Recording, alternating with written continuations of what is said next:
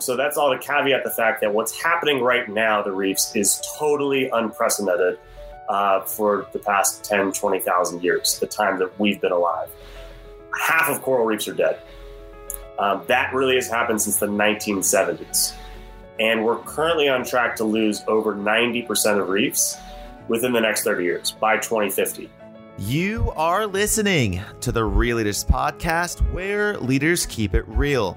I'm your host, Kevin Edwards, and that warning comes from Sam Teicher, the Chief Reef Officer at Coral Vita, who launched a high-tech coral farm to restore reefs and the life they preserve.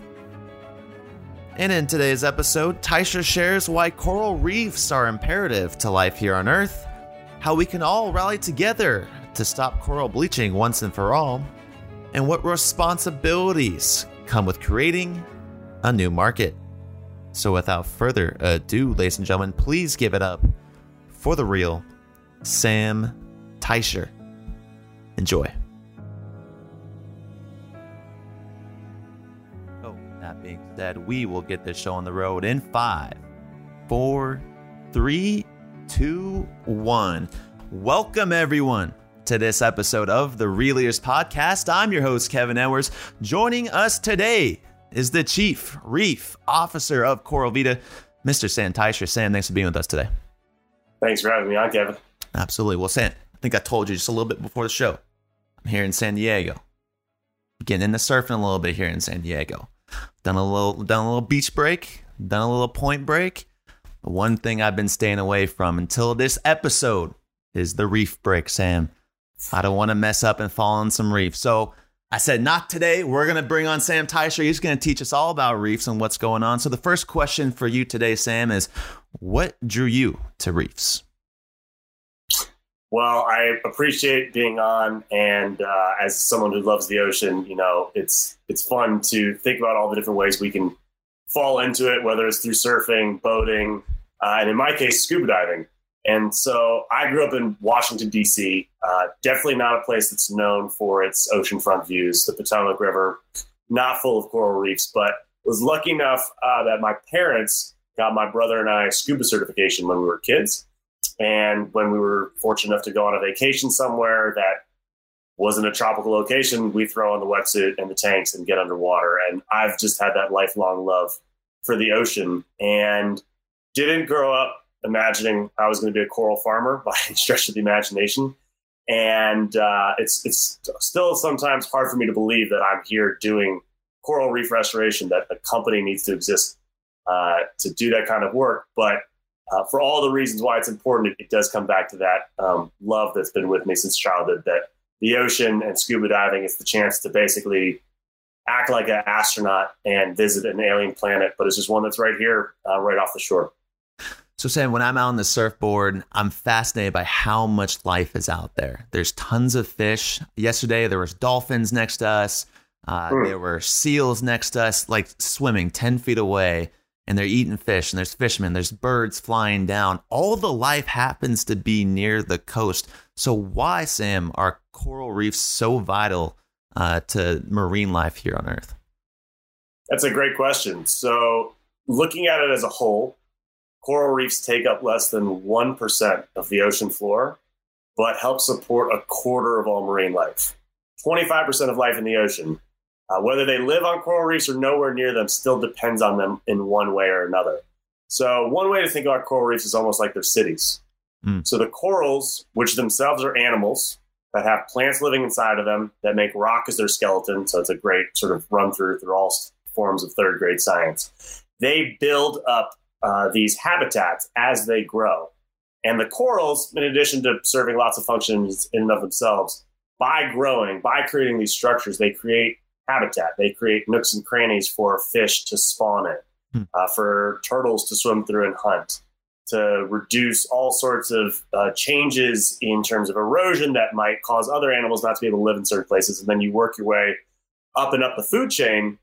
Even fish that live far out to sea where there are no reefs still depend on reefs being healthy because the things that they eat live on them or spawn on them. So all things considered, they're quite remarkable organisms that really do a lot more than we often sort of take for we often take for granted.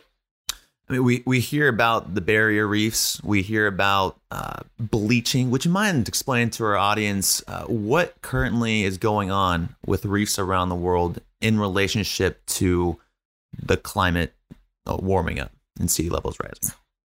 So coral reefs have been around for millions of years, and in sort of their current form for hundreds of thousands of years. There's been times when things happen, reefs die. But generally speaking, their health and presence has been incredibly stable in the age that we're living in particular since the end of the last ice age and the age in which humanity has existed. So that's all to caveat the fact that what's happening right now, the reefs, is totally unprecedented for the past 10, 20,000 years, the time that we've been alive. Half of coral reefs are dead. That really has happened since the 1970s. And we're currently on track to lose over 90% of reefs within the next 30 years by 2050. There's actually a study that came out this week that the Great Barrier Reef, one of the most iconic reefs on the planet, thousands of miles long off the coast of Australia, half of it is dead. So half of all the reefs on the planet are dead, but now these reefs in fairly healthy places by and large are dying right in front of our eyes.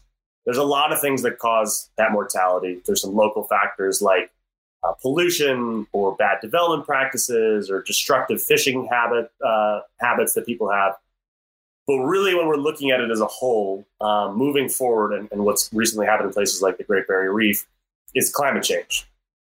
Corals have a certain range of temperatures that they thrive in, that they're happy. Just like, if we get too hot inside, you get a fever, you can get sick, it's a problem. So if it gets too cold, or as we're seeing more and more places, it gets too hot, the corals can get sick and eventually die. So the beautiful colors that we see and when we often think of when we look at corals, that's actually a form of algae that lives inside the sort of layer of the coral on the outside. It's almost like their skin. And the algae photosynthesizes. They take sunlight, they turn it into sugar, and a lot of the excess sugar feeds the coral. What happens, though, is if it gets too hot, the coral, almost like white blood cells in our own body, is looking around trying to figure out why it's not feeling so good. It often will expel, it will kick out that algae. And if the temperatures don't get back to a more normal rate within enough time, the coral will actually starve to death. And what happens is not only is the algae gone and starts starving, but you see the skeleton of the corals, which is usually white, it's limestone. And that's why we get this term bleaching. And so coral bleaching is happening all around the world. It's only going to happen more and more frequently. And it's a really tragic and serious problem.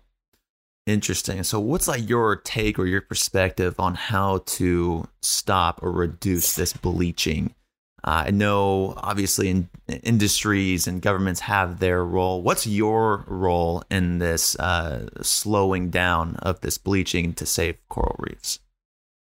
Well, there's two things that are critical. You sort of hit the nail on the head when you mentioned governments and industry and media has a critical role to play in terms of stopping the destruction of reefs. The best thing to do to keep them healthy, let's stop killing them. Let's solve climate change. Let's end pollution and destructive practices. That is above and beyond the best and most important thing that can be done for their health.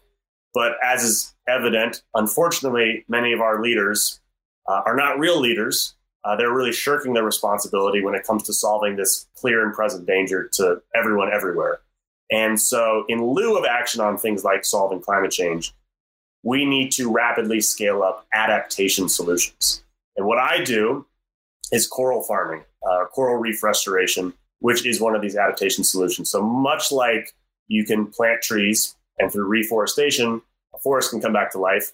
I've created a company that integrates breakthrough science where we can grow corals up to 50 times faster, so months instead of decades, strengthen their resilience to climate change threats, and then is deploying a new business model to get people who depend on the values of reefs to pay to restore them in order to basically help preserve reefs for future generations. And so that's, for as far as my responsibility, the thing that I'm working on doing right now.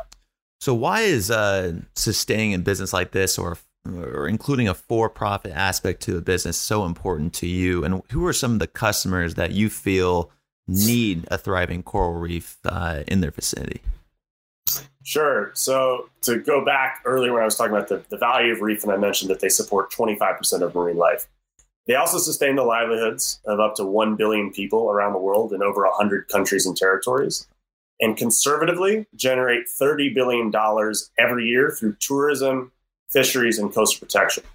So if you're a hotel that relies on snorkel and scuba tourists, if you're a coastal insurer worried about erosion or hurricanes coming through, governments, cruise lines, international development agencies, all of these people and organizations depend on coral reefs being healthy for ultimately their bottom lines or their national interests. So as reefs die, that value is threatened. Coral farming itself has been around for about 20 years in terms of as a means to restore reefs. It's been used before that for the aquarium trade, and then people realized, oh, we can actually grow corals for tanks. What if we grow them to put them back out in the ocean?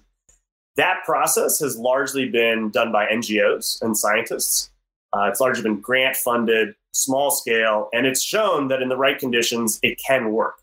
I actually worked for an NGO after college living in Mauritius. We worked with the Mauritius Oceanography Institute. We got a small grant from the UN and saw a lagoon that had been abandoned for a decade by fishermen.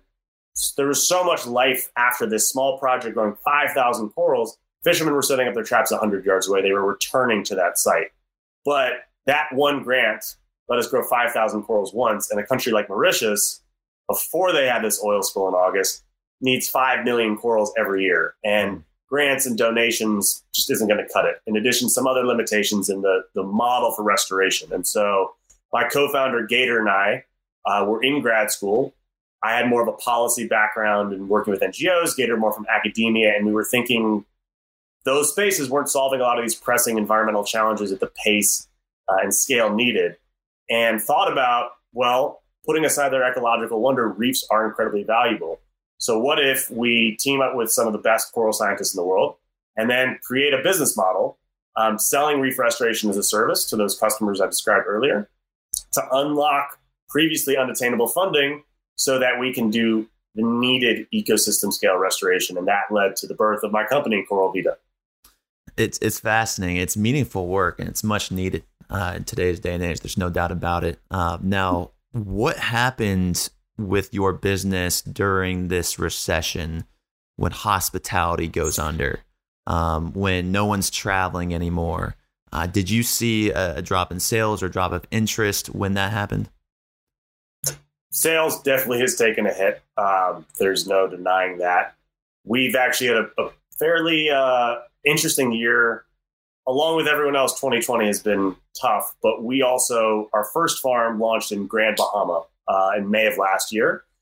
Had an incredible summer of success in terms of growing 24 species of corals compared to 3 to 5 that are usually found in projects in the Caribbean. Had the senior executives from cruise lines showing up at our farm saying we want to market this to our guests. We were negotiating restoration contracts.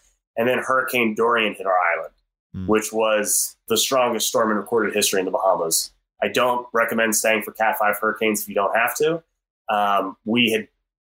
We got hit with 18 feet of water at our farm, which was well past the 100-year flood event, almost triple the 100-year flood event. And so got a firsthand perspective, though, on just how important coral reefs are, because we also saw them and other ecosystems slowing down wave energy enough to actually save people's lives in parts of the island. Got the farm up and running again in March, just in time for COVID. So we were fortunate enough where we had raised an initial seed round that not only let us rebuild the farm, but have enough runway to keep going with the slowdown.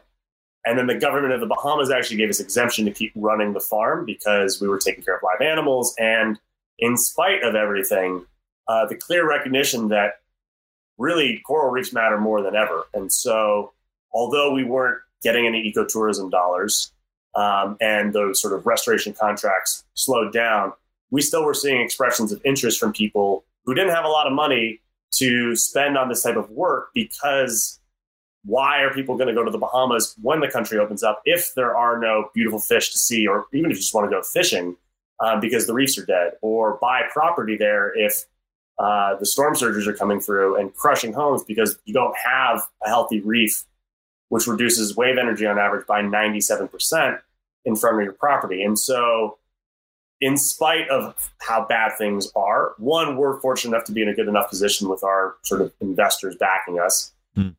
Two, still seeing interest not only in the Bahamas, but our plan is eventually to launch farms all around the world. And we're still talking to people from the British Virgin Islands to Fiji and Australia. And then third, we also did pivot a little bit. And so one of the things that we're getting ready to launch around Giving Tuesday this year is an online Adopt a Coral campaign.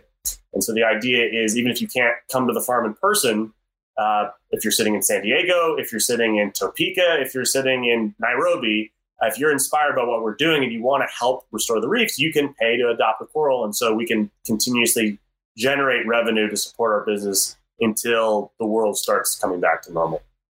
Fascinating. Now, Sam, if you go to any impact conference, they're going to be talking about measurements. How do you measure impact? Now, you've explained to us how vital coral is to an economy like the Bahamas.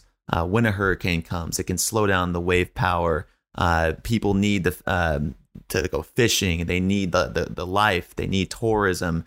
That is really what funds that nation. And when they come back, it's really essential. Now, how does one measure impact when I would assume coral takes a long time to grow? Like, how do you justify that? What are your investors saying right now? It's a good and important question. So there's a range of different metrics that we measure. I won't list them all off, but they're sort of in social, environmental, and financial. On the social side, there's a big part of our model that ultimately these reefs matter most for the people who live there. In this case, for our first farm, for the Bahamian people. I'm from DC. I don't have a cultural heritage stake in these reefs as much as I love them. And so, one, we employ local as much as possible. We want to build local capacity building into the work that we do. Our farms also are on land. That lets us scale better. We can potentially supply an entire nation's reefs from one site. It lets us incorporate the methods to grow the corals faster or control the conditions for the water in the tanks to strengthen the resiliency against threats. But also it's more accessible. And so in addition to being tourism attractions in and of themselves, where people can pay to visit the farm or go out and plant corals with our teams, they're also education centers for students and community members. So we'll track the social side of things. Environmentally, it's not just a matter of how many corals get outplanted. You could sort of pat yourself on the back and say, I planted 10,000 corals, but how many of them actually survived?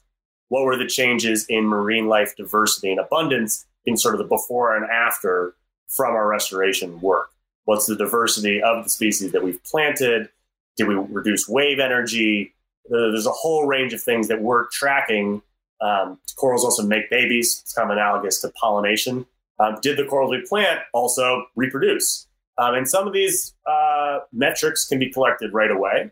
Some of these are collected over years. But again, one of the big breakthroughs is this ability for us to grow corals in months instead of decades, which unlocks species diversity so that a lot of the things that normally would take decades to measure or even really just wouldn't be possible to do, we now can more rapidly assess and take action on.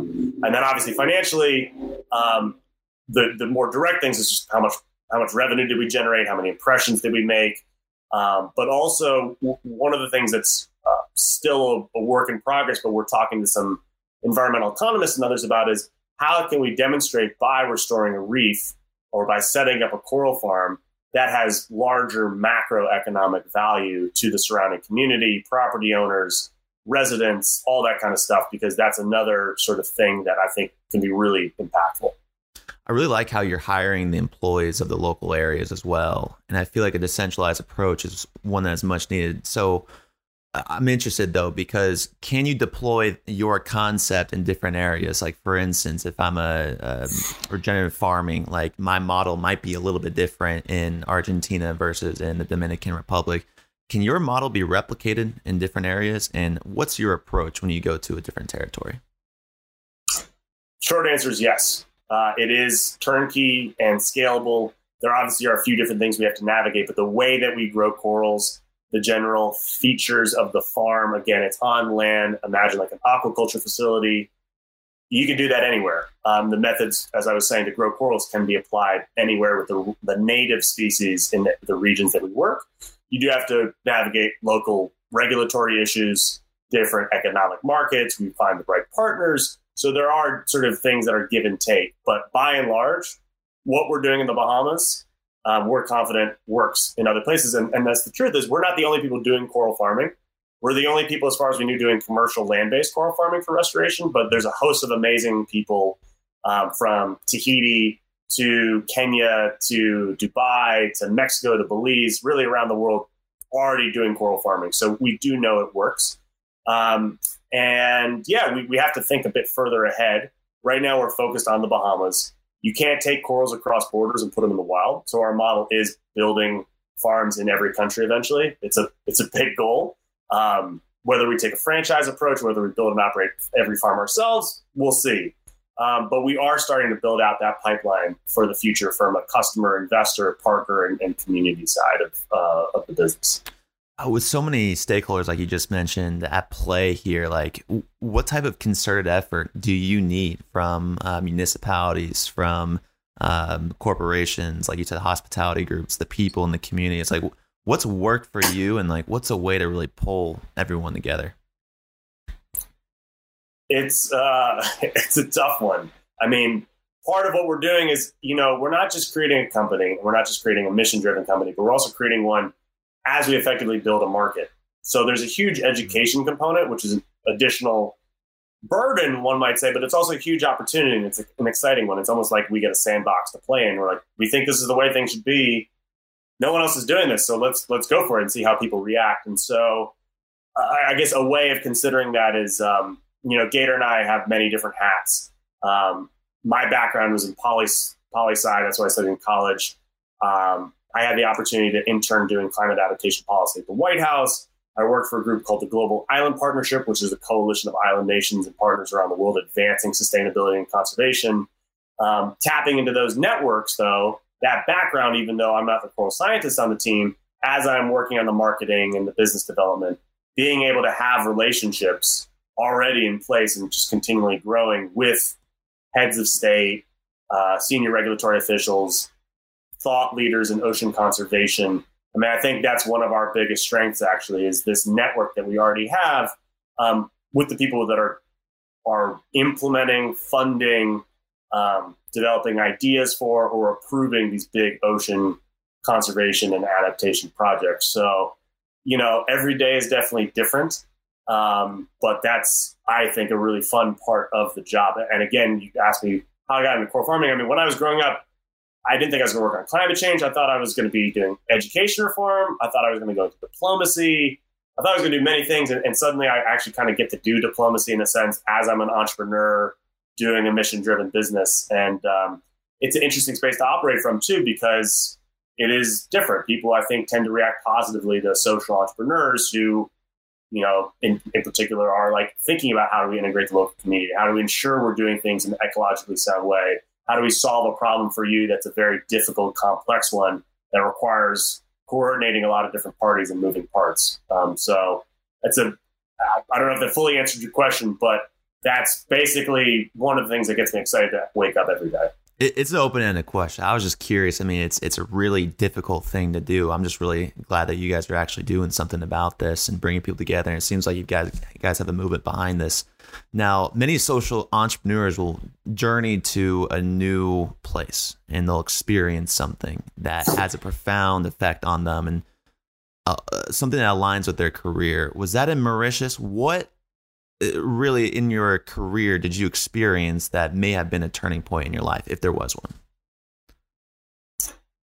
Mauritius definitely played a role. I mean, that was the first time I did reef restoration, saw a reef come back to life, was inspired by the people working in the field, but also realized this small-scale grant-funded model isn't going to cut it. And that was definitely a genesis of Coral Vita. I'd say, lifelong love for the ocean, going back to scuba diving as a kid, lifelong love for nature. People don't often realize Rock Creek Park is the biggest urban forest in America. It's in the middle of D.C. We're near the Shenandoahs. So having nature be a part of my life is always a thing. But I went into college, as I said, thinking about national security education. But I ended up taking a class on global environmental history. And it was basically an archaeology class. And there was a lesson our professor was sharing with us about an ancient settlement in Syria that was faced with a multi-year drought. And the villagers were faced with a choice. They could either adapt to the new conditions, they could move, or they could die out. And they failed to adapt. They stayed put, and the settlement vanished until it was sort of discovered thousands of years later. And for me, that was a sort of aha moment of like, well, we've got one planet.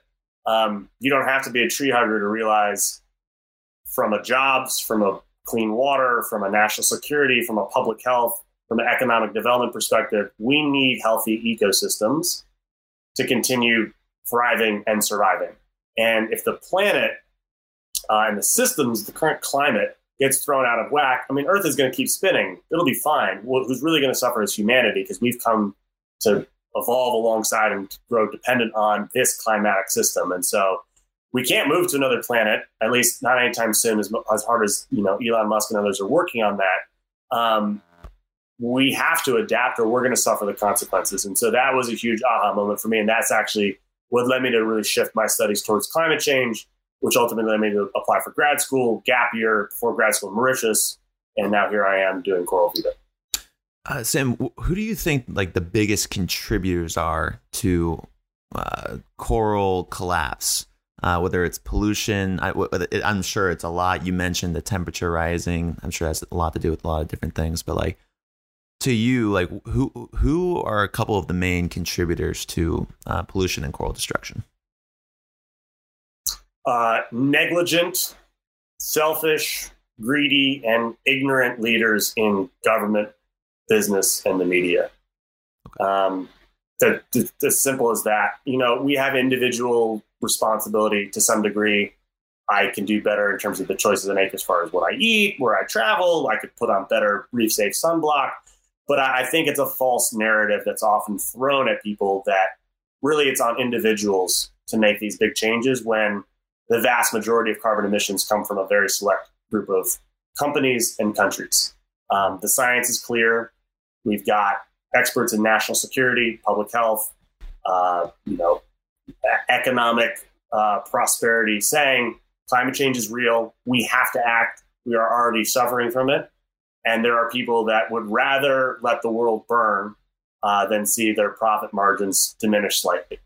And those are the people who bear the most responsibility for not just what's happening to coral reefs, but to really people, to wildlife, and to other ecosystems all around the world.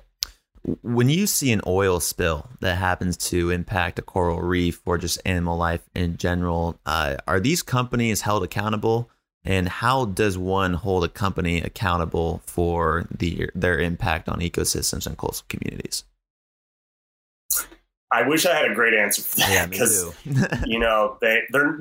Usually they're not. I mean, interesting. People are still dealing with the results of the Exxon Valdez, and that was before I was born. I mean, it's heartbreaking to see anywhere, but I have friends from when I lived in Mauritius who are still working night and day trying to clean up the oil spill that happened in August, and that's going to be around for decades.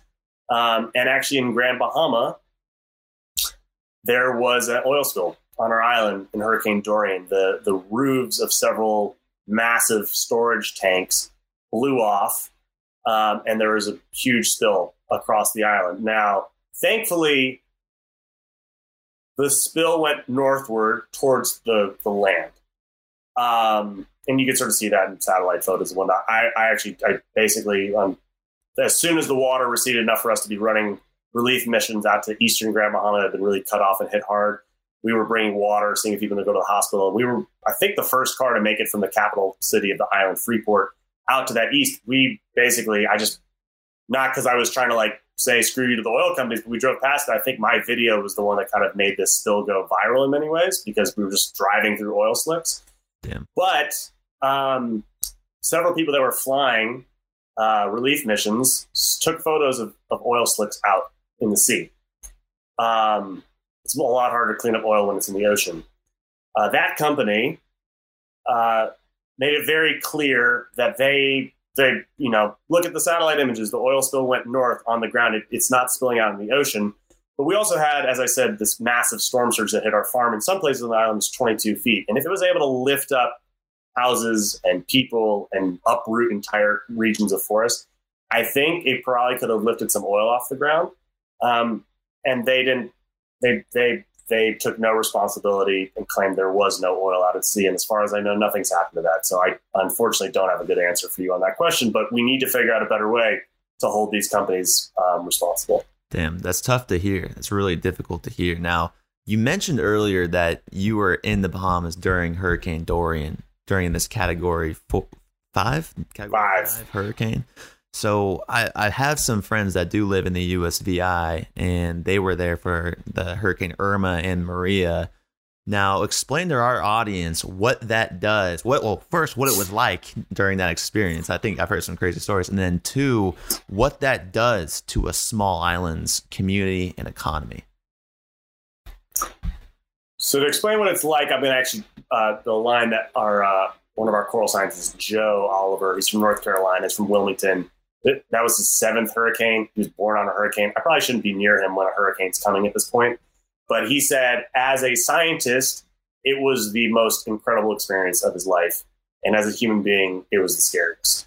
We had 225-mile-an-hour winds. 80% of the island was underwater.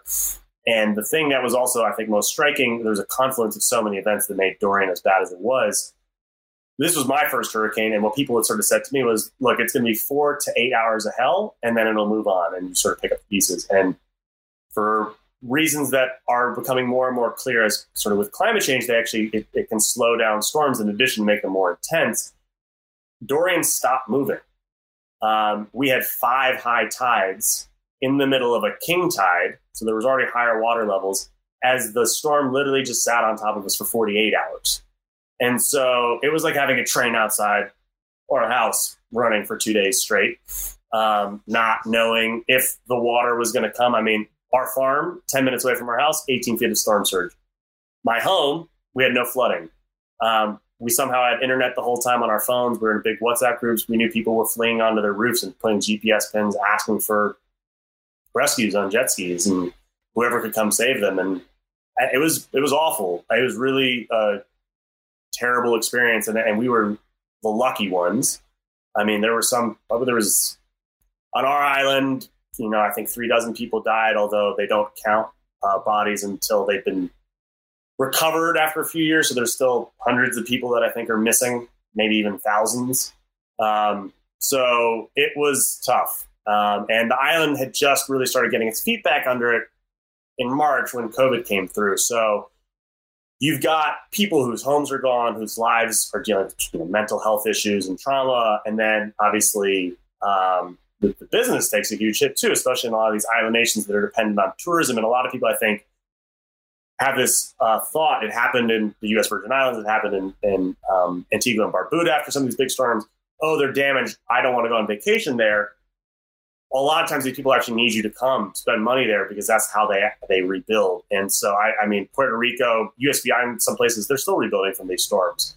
And you're dealing with these storms in India this year and Bangladesh got one of the strongest cyclones ever, and Japan and Fiji. So I'm American. I live in the Bahamas. So we often think about the Caribbean, and obviously what's been happening in like the Gulf of Mexico in the U.S. But this is a big problem, and this is again where having healthy coral reefs as well as mangrove forests and others are key because they act like seawalls. So if they're healthy, people's lives and property and infrastructure will be protected. Now, how does that actually work? Because I was in the opinion that coral, like reef breaks, are the best breaks. So when the momentum of the waves coming through is going to hit the coral, it's going to cause a nice little rip tide. How does that actually work underneath the water? How it decreases the velocity of the momentum of the wave? I'm not going to give you the best answer because I'm not a hydrologist, but effectively, it just dissipates a lot of the energy. So We have coral reefs in the Bahamas, obviously, but we don't have wave breaks. So a part of it has to do with just the bathymetry and how that area works. That's why there are some places that have epic wave breaks with coral reefs and others have coral reefs and there's no waves at all. But effectively, it absorbs a lot of the wave action. Some of the reefs have, passages and holes, so the water kind of goes through. By the time it gets back up, it's slowed down a lot. It goes out sideways. The further it is offshore and the higher the reef is relative to the height of the sort of sea level, the better job it's going to do in just slowing down and dissipating that wave energy, not necessarily at the reef, which is why you might have a break, but before it gets to shore. So we actually had another hurricane come through in August this year, Isaias, and thankfully it was a Cat 1, didn't do too much damage, all things considered. So you could actually go out and sort of see it. I wasn't going to stand on the beach during Dorian. You could see offshore, and we have videos of this, waves smashing against the reef like a mile off the shoreline. But standing on the beach, there was some wave action, but it wasn't nearly as bad as out to sea. And so that's what they basically do. They act as these barriers. And again, I mentioned mangroves briefly before. Just as one analogy, during Dorian, one of the islands that's off the coast of Grand Bahama, it's a little key called Sweetings Key, one of the most idyllic places, I think, on Earth. And we would go there a lot, and we knew some of the folks who lived out there. They got the eye of the storm, and we got there 4 or 5 days after. I mean, it was absolute, utter devastation, but everyone was alive. Like the 30 people that were there were all alive. And it didn't make any sense. And we asked person after person, like, how are you still here? And not knowing that we were doing something with the environment, they pointed to the mangrove forests around them and saying those trees along the water's edge or in the water slowed down that wave energy enough for us to get to higher ground, to get to the second floor, to get to our neighbor's house. And meanwhile, 20 minutes away in McLeanstown, most of the mangroves are gone, buildings built almost the same way, and there were dozens of deaths there. So it was a very stark view in terms of just how important these ecosystems are for all of us. So Sam, we've talked about hurricanes, commercial farming, pollution. At scale, what do you think your organization can do in terms of impact in saving these coastal communities? Well, there's a few different ways of thinking about that. So one is obviously global network of coral farms in every country with reefs around the world. That is the big goal for us, where we are growing hundreds of thousands, if not millions of corals from each of these farms. And for perspective, the biggest coral farm ever was funded by a grant that expired. They grew 40,000 corals once. So we want to have farms that are growing more than double the biggest project ever year after year that's financed in a sort of sustainable way. So having that impact, being able to work with other NGOs doing reef restoration, the private sector, governments, local communities, scientists, building out this team effort to do it, that's where we want to go. But I'm also hopeful, one, that more people will come into the space. We can't be the only ones doing commercial reef restoration. Two, that this also will jumpstart a restoration economy of sorts, so that people are doing mangrove restoration at scale, seagrass restoration, terrestrial forest restoration in ways that actually not only have the impact that's needed for wildlife, for the ecosystem services, for the tourism, fisheries, coastal protection benefits, and for the communities that depend on them, but is also, again, done in a way that is financially sustainable, that has the ability to sustain the ecosystems that protect us all, while also just not being reliant on a financial model of grants and donations that unfortunately is broken right now and doesn't cut it for the challenges that we're facing. So to be able to see reefs alive for future generations, to have a successful business, to have these communities still thriving alongside the reefs that they depend on, and then to see this whole restoration economy emerge, that's what I'm hopeful we can be a part of. Sam, I opened up the show telling you about how many crazy people we have on the show, right? Crazy people that just want to change the world, that are solving these problems through a for-profit solution. Last week on the show, we had someone in agriculture. It's the worst problem out there. We need to solve this because 70% of smallholder farmers consist of 70% of the world's poverty, yet produce 70% of the world's food.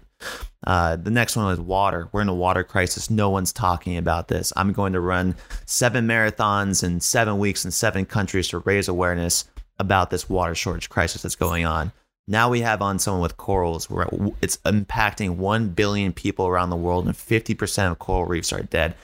How do you prioritize something like this? And what is your message to people listening to this that really want to help? It's overwhelming. I appreciate that. I mean, this is a space I work in, and I'm overwhelmed. So for people that are just learning about it or getting worried about it, I can definitely appreciate concern in a sense of, if not helplessness, just how do I manage all these things? And I think, one, it's important to still remain hopeful. I mean, it's a daunting task that we're faced, again, just in the context of coral reefs, with 90% of reefs dead within the next 30 years. But in spite of the odds, I still believe we can create a better planet. We can build a better society. We can transform our economy in a way that looks out for people and ecosystems, that promotes, prosperity and comfortable living. So remaining hopeful is key. It's not on all of us as individuals to be responsible. I mean, I think where we have the most influence, there obviously are the individual actions in terms of what you eat and what you spend your money on. And actually, is that what you spend your money on? I think support companies that are doing the right thing. There are companies that are good out there that aren't damaging the planet, that aren't killing reefs. There are ones that clearly are. And at the same time, as you sort of vote with your wallet, vote. If you live in a democracy, it may sound cheesy, but vote in people that don't adhere to stupidity and selfishness. I mean, it's frankly disappointing to see the current Supreme Court hearings where the nominee is, as someone as well read as she is, saying she hasn't really read about climate change and she's not sure if it's a fact. It's a fact. We need to vote in people who act on climate change and then also hold them accountable. So I'd say that's really the biggest thing. And then, ask around, see what are good organizations and companies and people who are working on problems besides just coral reefs. And if you're able to donate, great. If you're able to just share the word about what they're doing, cool. If you can alert your elected officials about that work so they can get better connected and support.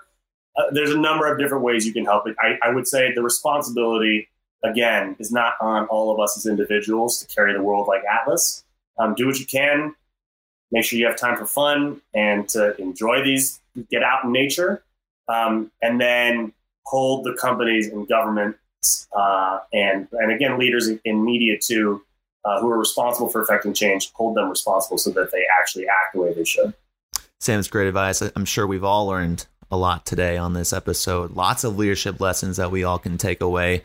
So Sam, let's bring this home. What is your definition of a real leader? A real leader is someone who is willing to put themselves on the front lines, to lead from the front, but also to learn from others, to build coalitions, to recognize that even if there's a good idea, the timing might not be right, or the way it's being thought out is actually the best way. So, having physical courage is great, but having moral courage also matters. On the lines of something that Mark Twain said that I think is very true. And a real leader looks out for other people as they try and sort of build a better world through their own actions.